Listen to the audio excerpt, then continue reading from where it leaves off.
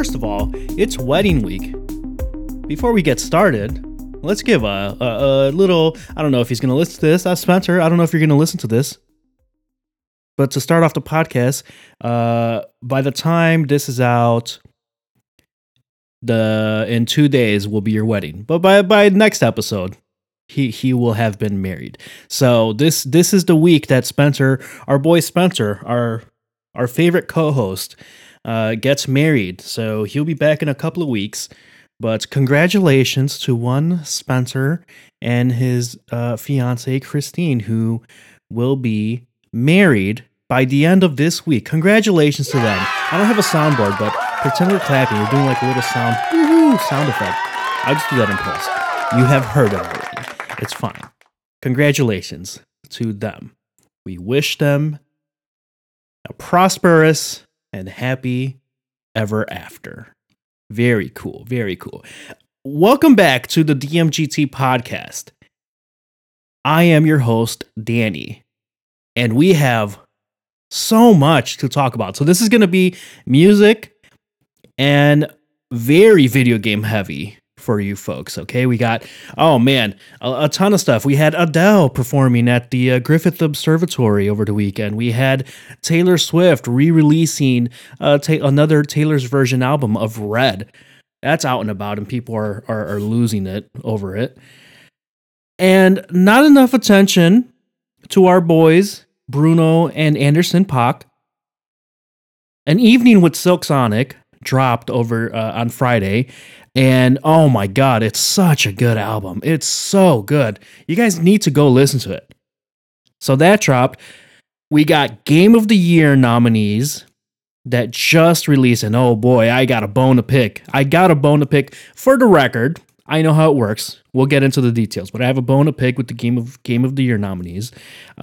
Halo marked its 20th anniversary. So 343 Studios released Halo Infinite's multiplayer, the free-to-play multiplayer, dropped on Monday. So that was a bit of a surprise drop, and oh man, good times, fun times. Holy moly. More trouble over at Activision Blizzard. We're not really going to focus on that. We're going to let the real journalism outlets handle that. But oh boy, the CEO knew all the sexual allegation stuff and has some on himself now, and employees walked out. It's a mess. It's an absolute disaster over at Activision Blizzard. I feel for those employees. So yeah, not a fun time for them. But let's get started with let's start with Not the Rant this time. We'll start with Not the Rant this time and talk about some music things. So okay, I understand. Let's start off with the music to release, right? So we have Silk Sonic that dropped over the weekend, Taylor's album, obviously a bunch of hype for Adele's upcoming album as well. So that was cool. Okay, we saw the performance at the Griffith Observatory. Also, by the way, it's such a cool place for music to be recorded, like visually, right? Because I can't imagine the audio like sounds any. Maybe it does. I have no idea, but I can't imagine the audio like. There's not usually a huge audience whenever there are performances at the Griffith Observatory proper. It's usually like you get a lot of like drone aerial footage shots, which look very cool. Always at nighttime, which just adds to the scenic aesthetic of things. But Adele crushed it, man. She crushed her performance. So a lot of that, it's really more just a pre-recorded performance that then they broadcasted, and it was very cool. It was very cool to watch.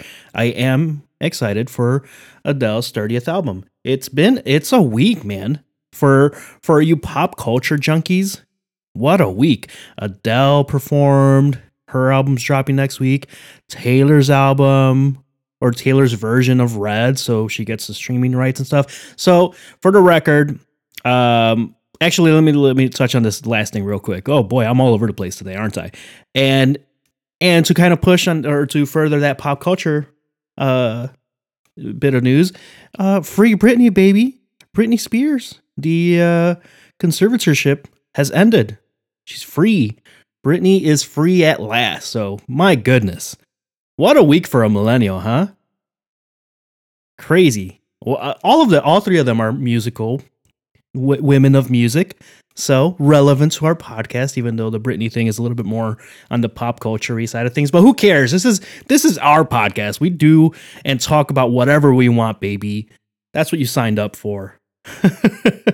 So, okay. So a lot of hype around that Taylor Swift Red, Taylor's version of Red. Okay. So if you're not aware, this is going to be like the cliff notes of what's going on there.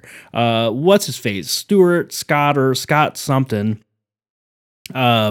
Technically owns like the rights to the original masters. Oh, I'm sorry, not Stewart, not Scott. It's Scooter Braun owns the masters. So for all the streaming services, if you weren't aware, if you're starting to see Taylor's version on streaming services of her music in the past that she's released before, I don't know up to what album, so this isn't the reference point for that, but she doesn't get paid for those streams because she doesn't own the rights to those masters. So Taylor re-releases her original or slightly different recordings that she owns of her songs. So Red, some of the earlier albums, and streaming those songs. That revenue that's generated from those songs then go back to Taylor. It's a really weird situation. Kind of got screwed there with like a business deal earlier in her career, so I get that.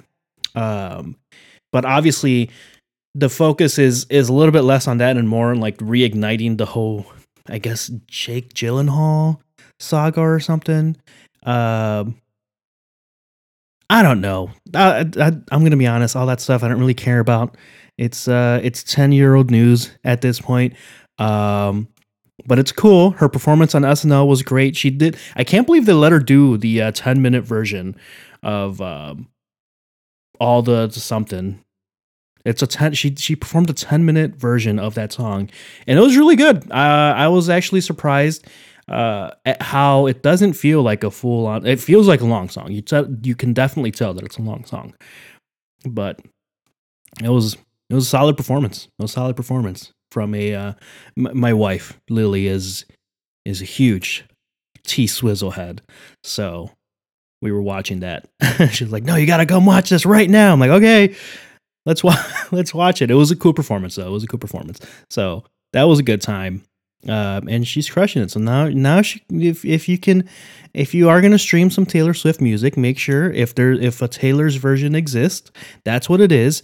Make sure you stream that one. So I mean, it's not like Taylor Swift needs money, but artists deserve to be compensated for their work. I still believe that. So, stream that version.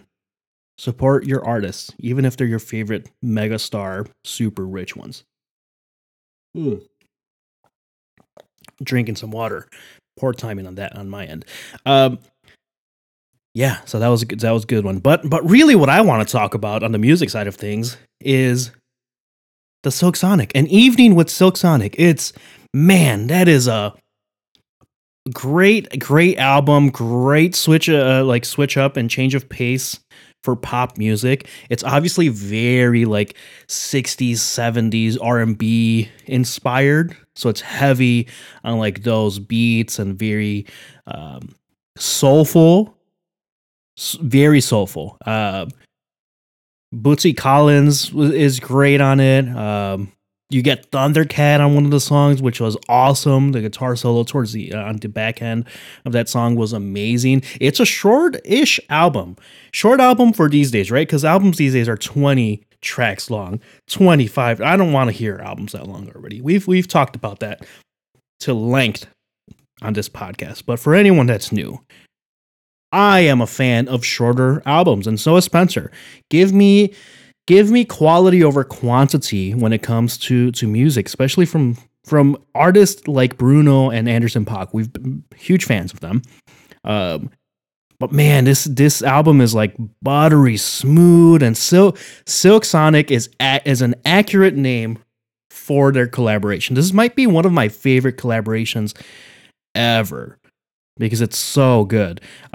Silky smooth. Like a lot of these tracks, most of these tracks, it's like a 9-track album, 31 minutes in and out.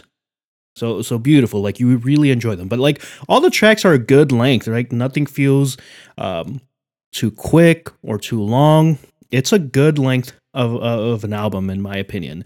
But a lot of these tracks are going to for sure make the romantic playlist. You have a little dinner out with your lady pal, with your romantic pal. Um, and you play that bad boy, and it's gonna be a good time, baby. So smooth. I mean, obviously, so there's that. It's also very like it has a very like almost ritzy feeling to it in all the best ways possible. Not in like a weird pretentious way, maybe a little bit, but it's a little ritzy. There's definitely one of the tracks for sure. Whatever next movie comes out or TV show that has anything to do with like gambling or a casino, that song is 100% going to be on that promo or in that soundtrack. So it just if it's like a good like get in your mood and like get a good groove going album. It's so good, so good. And then Smoking Out the Window, obviously blowing up all over TikTok, is like the one. It's like the one song that is anti-romantic, which is very funny. It's if you're paying attention and you listen to the album, it's like a sudden change of theme. The musically and everything else sounds great, but it's a sudden change of theme lyrically for sure. But it's so good. I'm gonna get that on vinyl. The guitar work is great. It's mixed really well. I've listened to it a couple of times now with like my headphones and like the good preamp setup here and everything, and you get like all the different instrumentations. Like whoever produced this album did a really good job, and I just want more. I want them to keep making more music. It's really really good. This just in, Jake, return the scarf. Just return it, buddy. That's a little tip from my wife. Sent me over as I'm recording the episode to bring it back, loop it back around. But yeah, man, that Silk Sonic album is so good. It might have. It's too soon. But I want it on vinyl, and I'm enjoying it that much that it might have jumped into my top spot for album of the year. I don't want to spoil it because we're heading into late November, and in December we'll be dropping all our own recommendations and lists for album, tech, and game of the year stuff, which is very topical for today's episode. But yeah, it might have jumped up there. It's really good. Musically, it's fantastic. There was a great TikTok that was all like this is going this is going to be our what you know about this music, which this was real music for future generations and their children. I was gonna say our children, but I'm not gonna have children. So for y'all's children, that was a very funny TikTok. Like this is gonna be that album when you put on when you're old. Like what you know about this young whippersnapper? This was real music. I thought it was really funny. They're probably making fun of us a little bit for enjoying it that much, but who cares? We should talk about that album, man. It's so good. I don't know what else to say about it besides that it's good. You need to listen to it. It's a perfect length of an album. 31 minutes. Feels I could have used one or two additional tracks. Like if it would have rounded out between like 35 and 40 minutes, it would have been like just the cherry on top because it's already so good.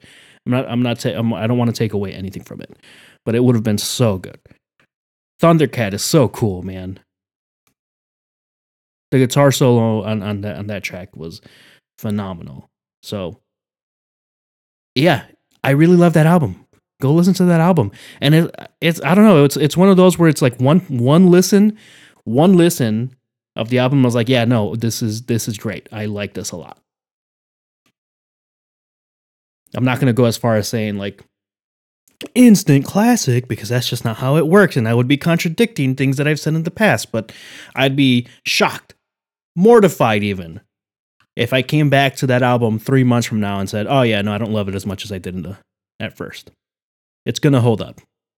Obviously, it's a classic. It's very soul inspired, very R&B 70s inspired. So, very ritzy, glamorous, warm, smooth, like butter. Really good stuff there from Anderson and Bruno. Good job. Congratulations. Keep giving us more music. And anyone that says that it was too short, no. I don't want 20-track albums anymore. I've said this. You get a bunch of filler in 20-track albums, man. Tell me. I dare you tell me. Go back to any album that's released in the last 2 years, because it's more of a recent occurrence. And tell me that those 20-track albums don't have at least 30% filler. Completely forgettable stuff. I'm talking Donda, I'm talking Certified Lover Boy, the Future album, like all of them. 20 tracks, bunch of filler. Too much filler. You could at least cut that down to 15 tracks. And if you have 15 tracks, I bet you there's like 12 solid songs that make like a great album, which means that you should cut it down. You should cut it down a size a little bit. It's easier to listen through. You can go back and repeat songs. I get what they're doing as far as like pumping out 2.5 minute songs, trying to hit it big on the TikTok so the kids are listening to it and increase your streams. You want replayability. I get that. Don't nobody come at me and say like, you don't understand the business of what they're doing. I know exactly the business of what they're doing. But I'm saying, I'm making the argument that it would be better if you made shorter albums with higher quality of replayability, because then you don't get as many forgettable ones.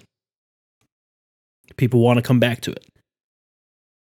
Right now, I get halfway through an hour-and-a-half album, and I'm like, I don't remember what I was listening to anymore. Which ones do I go back to? I have no idea at this point. But I still have another album's length of music to get through for this one album. Tell me I'm wrong. I dare you. Tell me I'm wrong. It's fine. Rant's over, because I have plenty to rant about on the gaming side of things. So that's the music for this week. Jake, give Taylor her scarf back. I didn't know he played T-ball or whatever. It's fine. But hey, the Swifties love it. Also, all I'm saying is like, oh yeah, of course we're listening to the White Woman's album, and an R&B and soul album came out, and nobody's talking about that. I'm just kidding. Relax. Get off my back. When you have to make it all political, oh my god. It's not. I'm just making a joke. You relax. No one's getting mad at me. No, I don't know what I'm saying. It's time to switch it up. We're moving over to gaming news. There's a lot to talk about gaming side. I'm gonna drink a little bit of water. This is where the break goes in.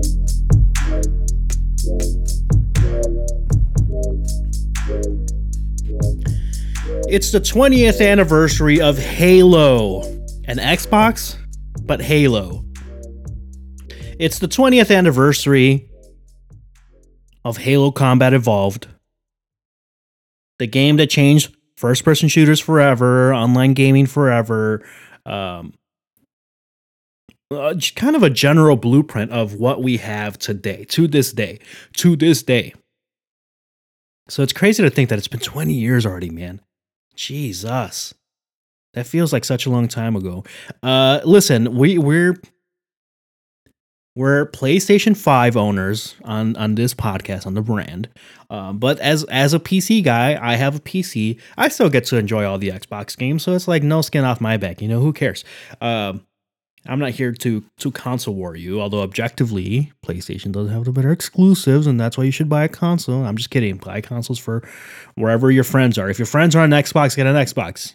If your friends are on PlayStation, get a PlayStation. If your friends are on PC, maybe get a PC, but it's so expensive these days. Like, man, whatever. Who cares? Xbox, Halo. Man, and I started playing it a little bit on Monday. Hopped on with some friends, with my brothers, and it brought me back, dude. It felt very nostalgic. It was.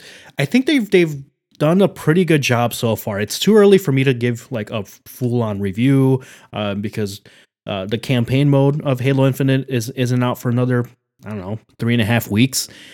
So we got it pretty early. That's not to say that there aren't some issues with it as far as like progression goes in the battle pass and things like that. But for the most part, like the actual gameplay experience itself, great. It's like, oh my god, it's like this is what a game should feel like at launch. Minor bugs, minor issues, general first day server issues that you could expect. But other than that, it's like, oh, this is a functioning game. It's a functioning and complete, for the most part, like 99% complete multiplayer online experience and gaming experience. Maps feel good. The game modes feel good. Shooting feels good. The guns feel good. It's very reminiscent. It feels like Halo. Oh god, I hate saying it feels like it. The gameplay and the gunplay, the mobility, the vehicles, the shooting, the general aesthetic of the world and the maps is Halo. It's like old school Halo. That's why I was brought back. Right? Because the weapons felt good. The pistol is very strong, a little overpowered. I can't imagine that doesn't get nerfed a little bit. Needler isn't useless. The assault rifle is the assault rifle. And it just works, man. It works really well. But at the same time, it's modern. It's like they modernized Halo and they added some enough flair that it feels fresh and modern and doesn't feel like recycled in a bad way. You know what I'm saying? Like they held on to the essence of what Halo was like back in the day. And I'm not talking about Halo Reach or any of the other ones that some of the Halo fans are like adamant that they're great. Like sure, I believe you, but I'm talking like Halo 2 type good. Like that's how this online experience felt. And the gameplay itself felt. I was very excited. Like when the music kicked in the title screen and you get the Halo chant, goosebumps, man. It felt good. It felt good. I just got reminded of like playing with my friends and sleeping over and like plugging in the TVs and playing the 4-player split screen. And sometimes we'd put a blanket or a cover, like a bed sheet, and like tape it in between. Like you've seen those things online. Everyone was doing it back then. That's just kind of how you figured it out. And the two players that would be on one team would look at the top half, and the other two would look at the bottom half. And you'd sit some would sit on the floor and some would sit on the couch, so you get the separation between the sheets and you couldn't see each other's screens. It reminded me of all of that. The system link. Oh my god, remember the system link on the Xbox, on the original Xbox? Before like online was like so prevalent. We didn't have internet back then, so that's what we did. That's what we did in our household and at our friends' households. So man, it's feeling good. It's feeling really good. Issues with the battle pass. We played for like a solid 2 hours last night, and I didn't even get to level 2, which is frustrating. And this isn't like, I saw some people are commenting about this on Twitter, and I saw it too. But some people are like, I never understand why people are like, you should just be thankful that you got it 25 days early. How dare you bring up your complaints? Like, bro, they're literally profiting off of this if you buy a battle pass, a season pass. Okay? If it wasn't ready, then don't launch it, man. Like that, I don't understand that excuse for. And I'm not grilling Halo here specifically. I'm grilling like that mindset in general and companies in general. Like grill them, dude. Grill them. If you're about to pay good money for this, grill them for it. Like this stuff should not be like standardized, and the more you bring it up, the higher priority of things get resolved, right? So that's like a minor issue with the Battle Pass. 343 Studios is aware. They're working on it. They'll fix it. It's fine. It's fine. I'm still playing the games. It's fine. You really all you're getting is like cosmetic things anyways, and points to like get more cosmetics for your vehicles and your Spartan armor and all of that stuff. So it's like, okay, whatever. I can hop in and play the game and that works well. So like I mentioned, minor complaint, just that general mindset is what I'm critiquing here. And then the only other like real issue I had with that game is one of the game modes. What was the game mode? Where you drop in the seeds. It's like the seed point thing. You collect 5 seeds to your home base, and then you get like a match point. And first team to 3 match points wins the game. We were in a match that went 41 minutes because it was at a straight like Western standstill when both teams were at 2-2. They need to figure something out with like a sudden death timer or like spawning new siege or figuring something out, because that was too much. That was too long. If it was at like the 20-minute mark, and like I'm talking, we were 2-2 for like nearly 30 minutes. Like I'm talking by the 15-minute mark, it was already 2-2. And then for an additional 25, it was a standstill. We couldn't figure it out. And that at that point, it's no longer fun, right? Like you get to minute 25, 20, 25, and it's like, what the hell is happening here? 30, 35, 40, finally, when we pulled it off.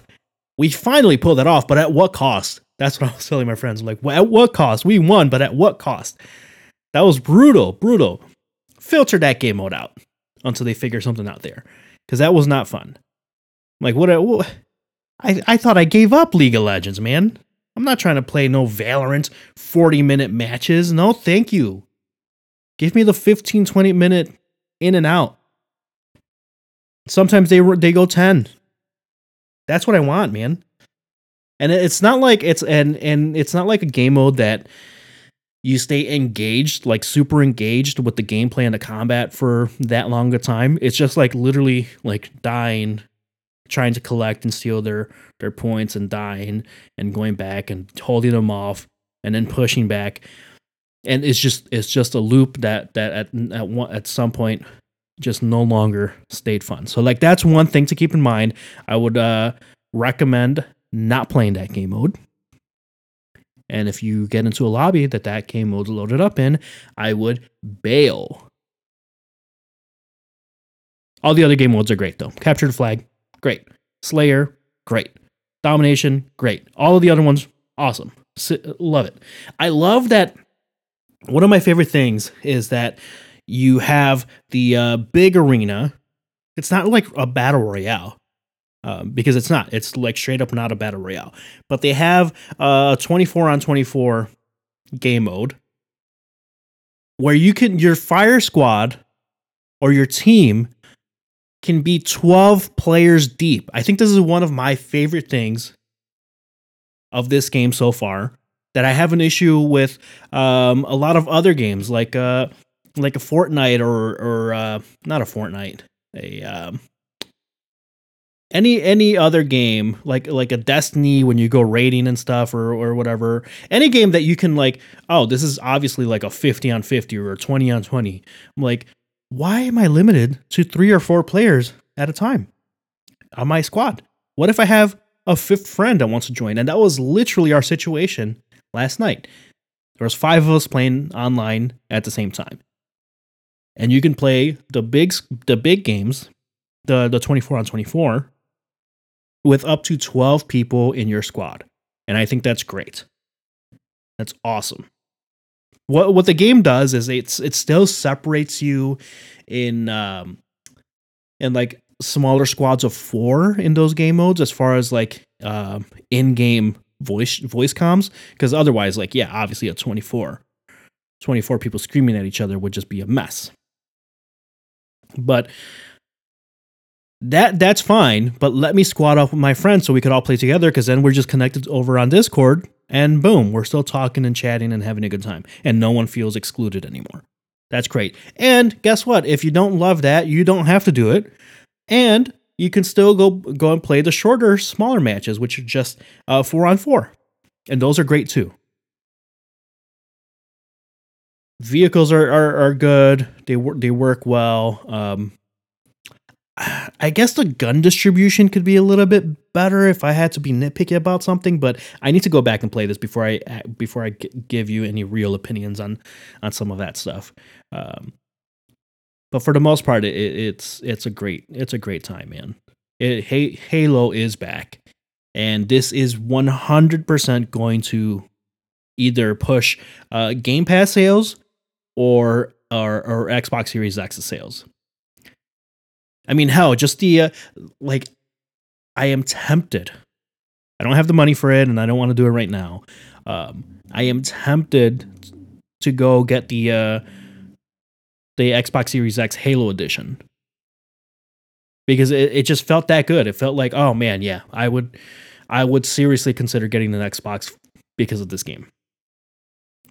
Kind of did it for Breath of the Wild and Pokemon on the Switch, so it's not crazy. Good things are happening over on the Forza side of things. Forza Horizon 5 got great reviews. I'm looking at the gameplay online, it looks fantastic. I'm not going to get it. It's just not, I don't have the time to play it really, and I can't remember last time I like properly played a racing game. So it's just not going to happen for me, even on the PC side of things. Because I'm still trying to get through Tales of Arise, which is I'm kind of a little bit more hooked on it now. It's like one of those RPGs. That's what happens with me when I'm playing JRPGs or RPGs. Once I'm like hooked, I'm hooked, and that's it. We're playing for real, and now I'm invested in the characters and the story and the gameplay loop and all that. Still a little weird. There's still some of the classic anime shit with the character tropes and the female characters. It's annoying sometimes, but I look past some of that, because it's like, it's just a personal annoyance. The rest of the game is still solid. So I'm still playing that, and then obviously now we're playing Halo. I beat a campaign for Back for Blood, which was great. I gotta make a review on that one. And man, and I think I'm just gonna drop. What is it? Far Cry 6. And stop buying Ubisoft games. I never finished Assassin's Creed Valhalla, and I'm not gonna finish Far Cry 6. That was a mistake on my end to purchase that game when I did. Bad move. I can't get a refund for it now. I played enough of it. But oh well, it is what it is. But at least Halo came in to save the day, because Halo is looking great. And I don't know about Battlefield 2042, man. That's launching this week, and it's not looking good, baby. Unfortunate. That's a bummer.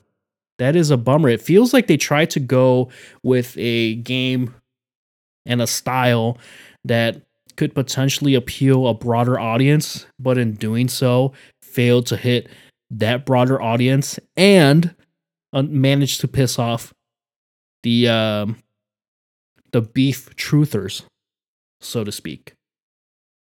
The OG players that enjoy the Battlefield experience over a Call of Duty experience. So that's not good. I don't know. We'll see. I'm sure if Spencer picks it up, I might end up picking it up. Who knows? Maybe I can convince him to get Game Pass for a month so we can play Halo instead. That would be nice. But yeah, hey, for the foreseeable future, I'm going to be playing Halo until maybe Horizon Forbidden West drops in February. That's a while. That's 2 months playing one game. I mean, I'll go back and forth between the two, so that's okay. I'm not too worried about it. But yeah, Halo is crushing it. So good job. They're for sure going to be. Well, I can't say for sure. We got to wait until the campaign mode comes out. But based on the multiplayer, if the campaign mode is going to be polished enough, the way that the multiplayer is, then Halo Infinite is going to be a nominee for Game of the Year next year, and is potentially already the front runner. And on that note, Game of the Year nominees. Oh boy, here we go. Okay, so the Game Awards.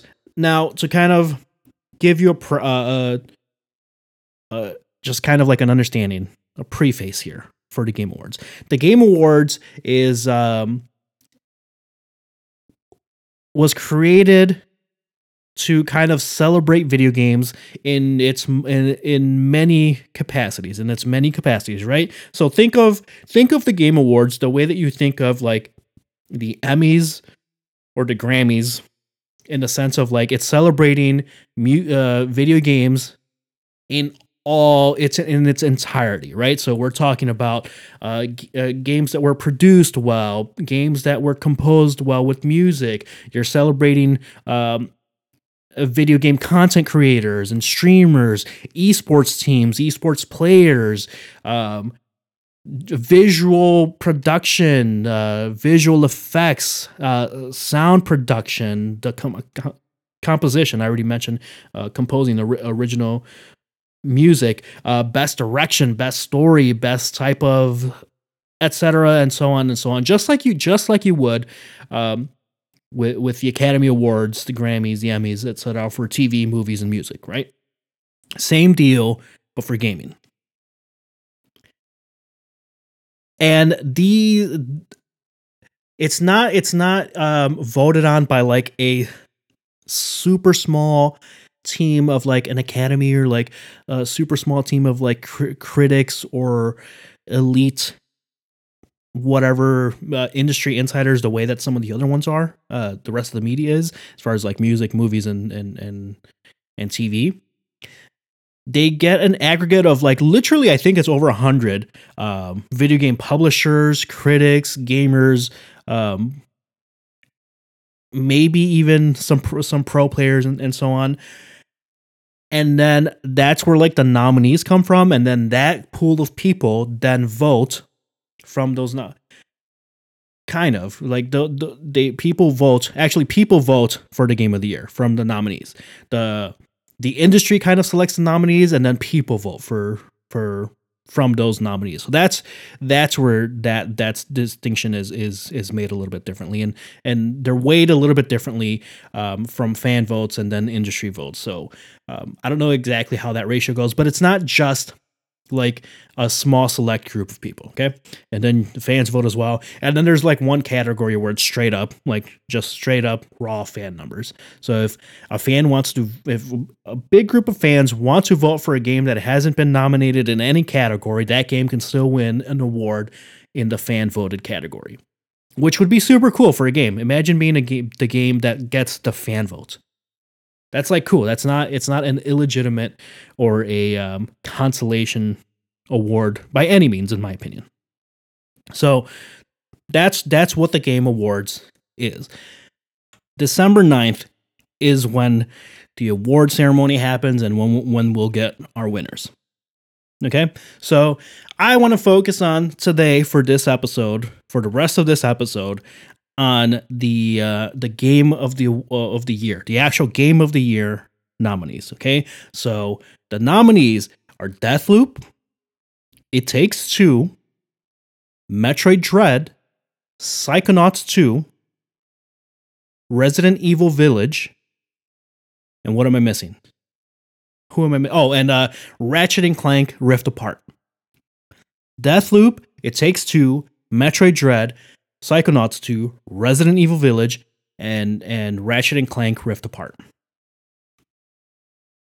So a few PlayStation exclusives, one Nintendo exclusive, one third party, multi-platform, and one Xbox exclusive.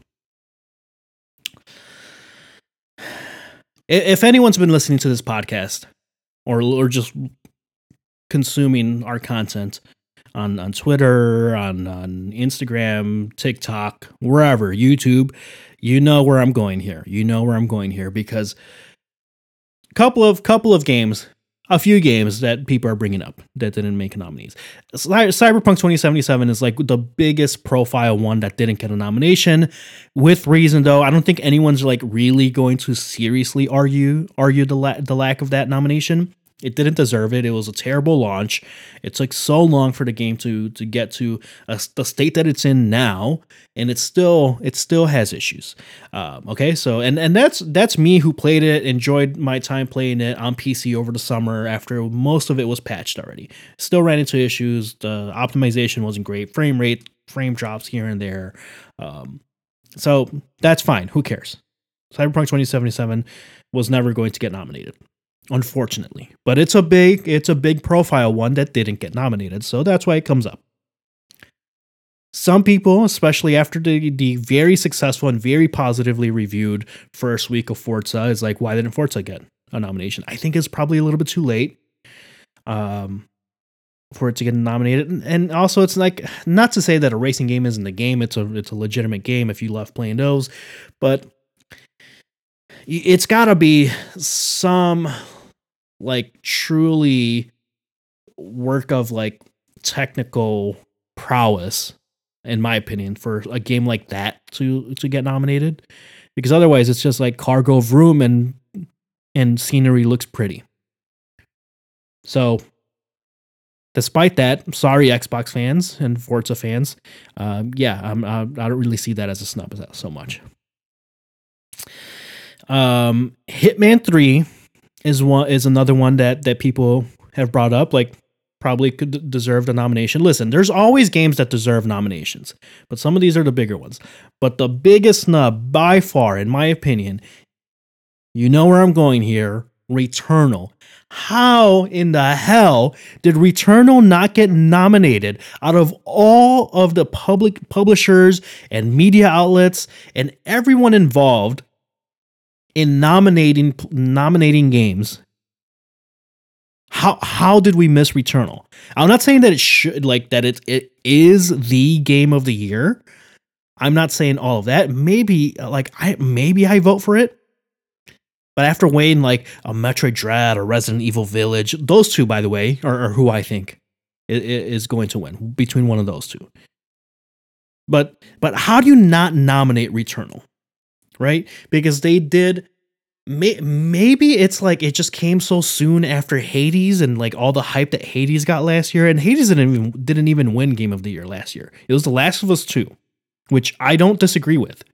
I would have personally picked Hades, but I don't disagree with The Last of Us 2 being Game of the Year last year. Haters stay mad. But how does Returnal not get nominated here, man? Over, like, I would at least replace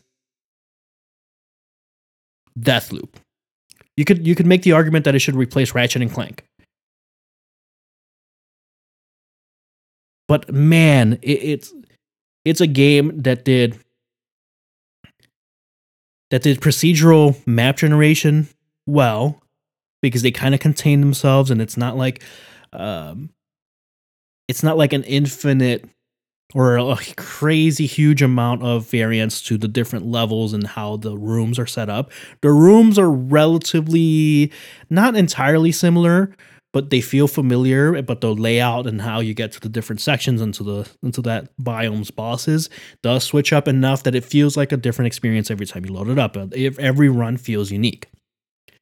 The level of detail that they put in to the weapons and the secondary effects and the special shots on those weapons, like there's a huge, you can play the game almost however you want, right? The difficulty spikes can get a little intense towards the second half of the game, but the gameplay mechanics are tight enough that it can justify that difficulty. Right? Like it's very similar to Metroid Dread and even like a Hades and a Hollow Knight to that matter, as far as like the tight gameplay mechanics justifying the difficulty, because there are ways to beat it. The way that game uses the PlayStation 5's SSD and the quick loading. It's a very well, technically a very pretty game, and they are nominated in other categories. So I'm not gonna like dunk on them too hard, but over Deathloop, Deathloop was just fine. It was so hyped up that it's a fun. And I'm not saying it again. Like listen, all of these games are solid games. This is a solid nominees list. Okay. But it should have taken Deathloop's spot.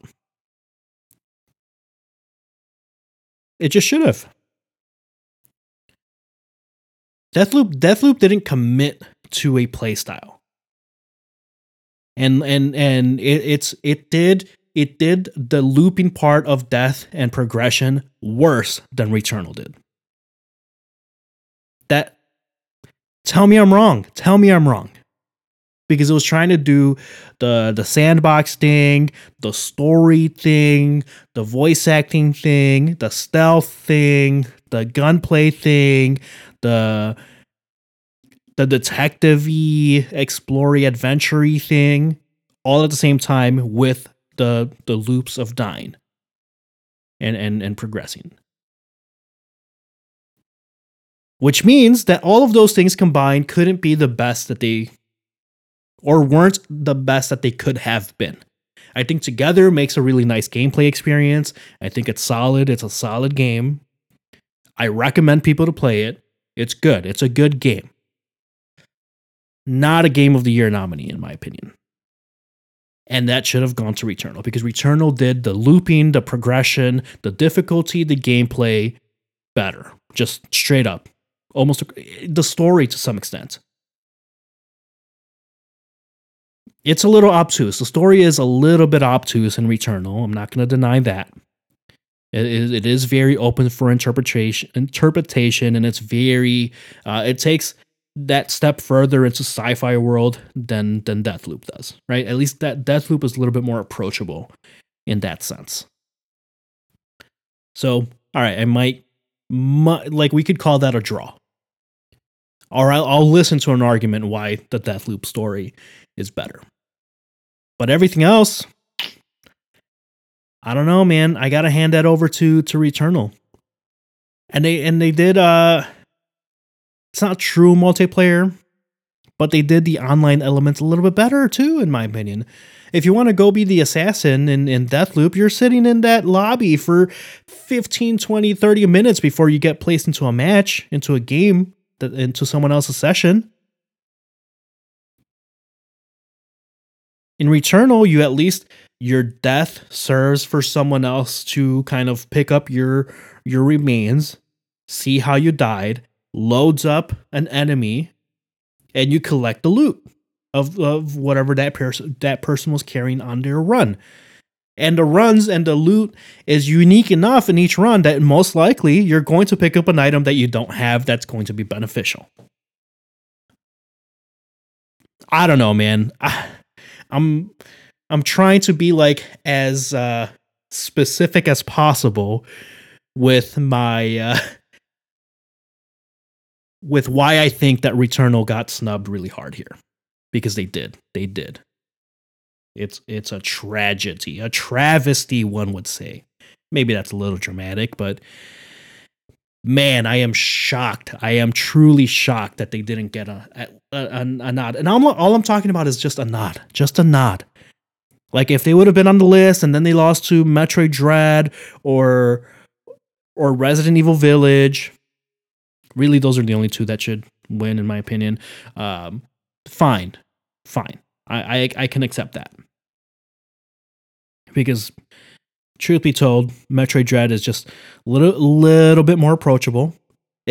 I will say, if you thought Metroid Dread was hard, if you're sitting here and like, man, Metroid Dread was hard as shit, like there's no way, how can this be Game of the Year? Then Returnal was harder, and don't play Returnal. It's definitely like you just need better reflexes. And I'm not saying that you aren't a real gamer or anything like that. Like play the games however you want to play. But But if you thought Metroid Dread was hard, no, Returnal is harder for sure. But it's so satisfying. So satisfying. It takes that satisfying element from Metroid Dread as far as like the difficulty in learning attack patterns and reacting to those and using your power-ups a little bit more smartly or more intelligently. But like really focuses in on that gameplay loop of like learn the mechanics, learn the attack patterns.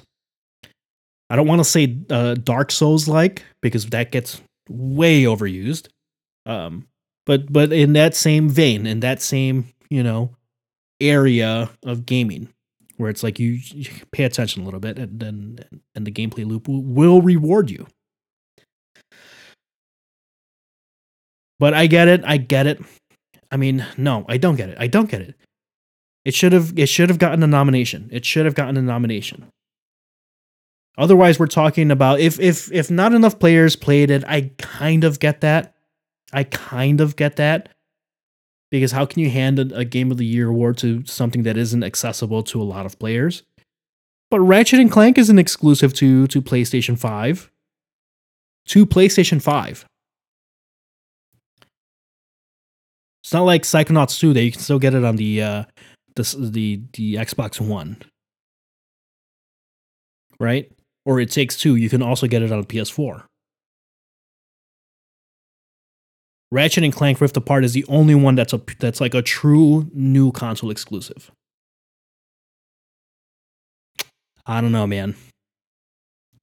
Maybe if they come out and said that, not even because Ratchet and Clank's nominated.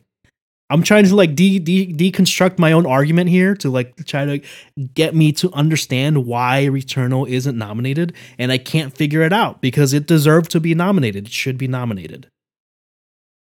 That team got screwed. Hopefully, I mean, I saw enough comments. I don't know how many fans exist, but I saw enough people reacting to it on Twitter, at least saying like, whoa, where's Returnal? That's a snub. That's like a hard snub.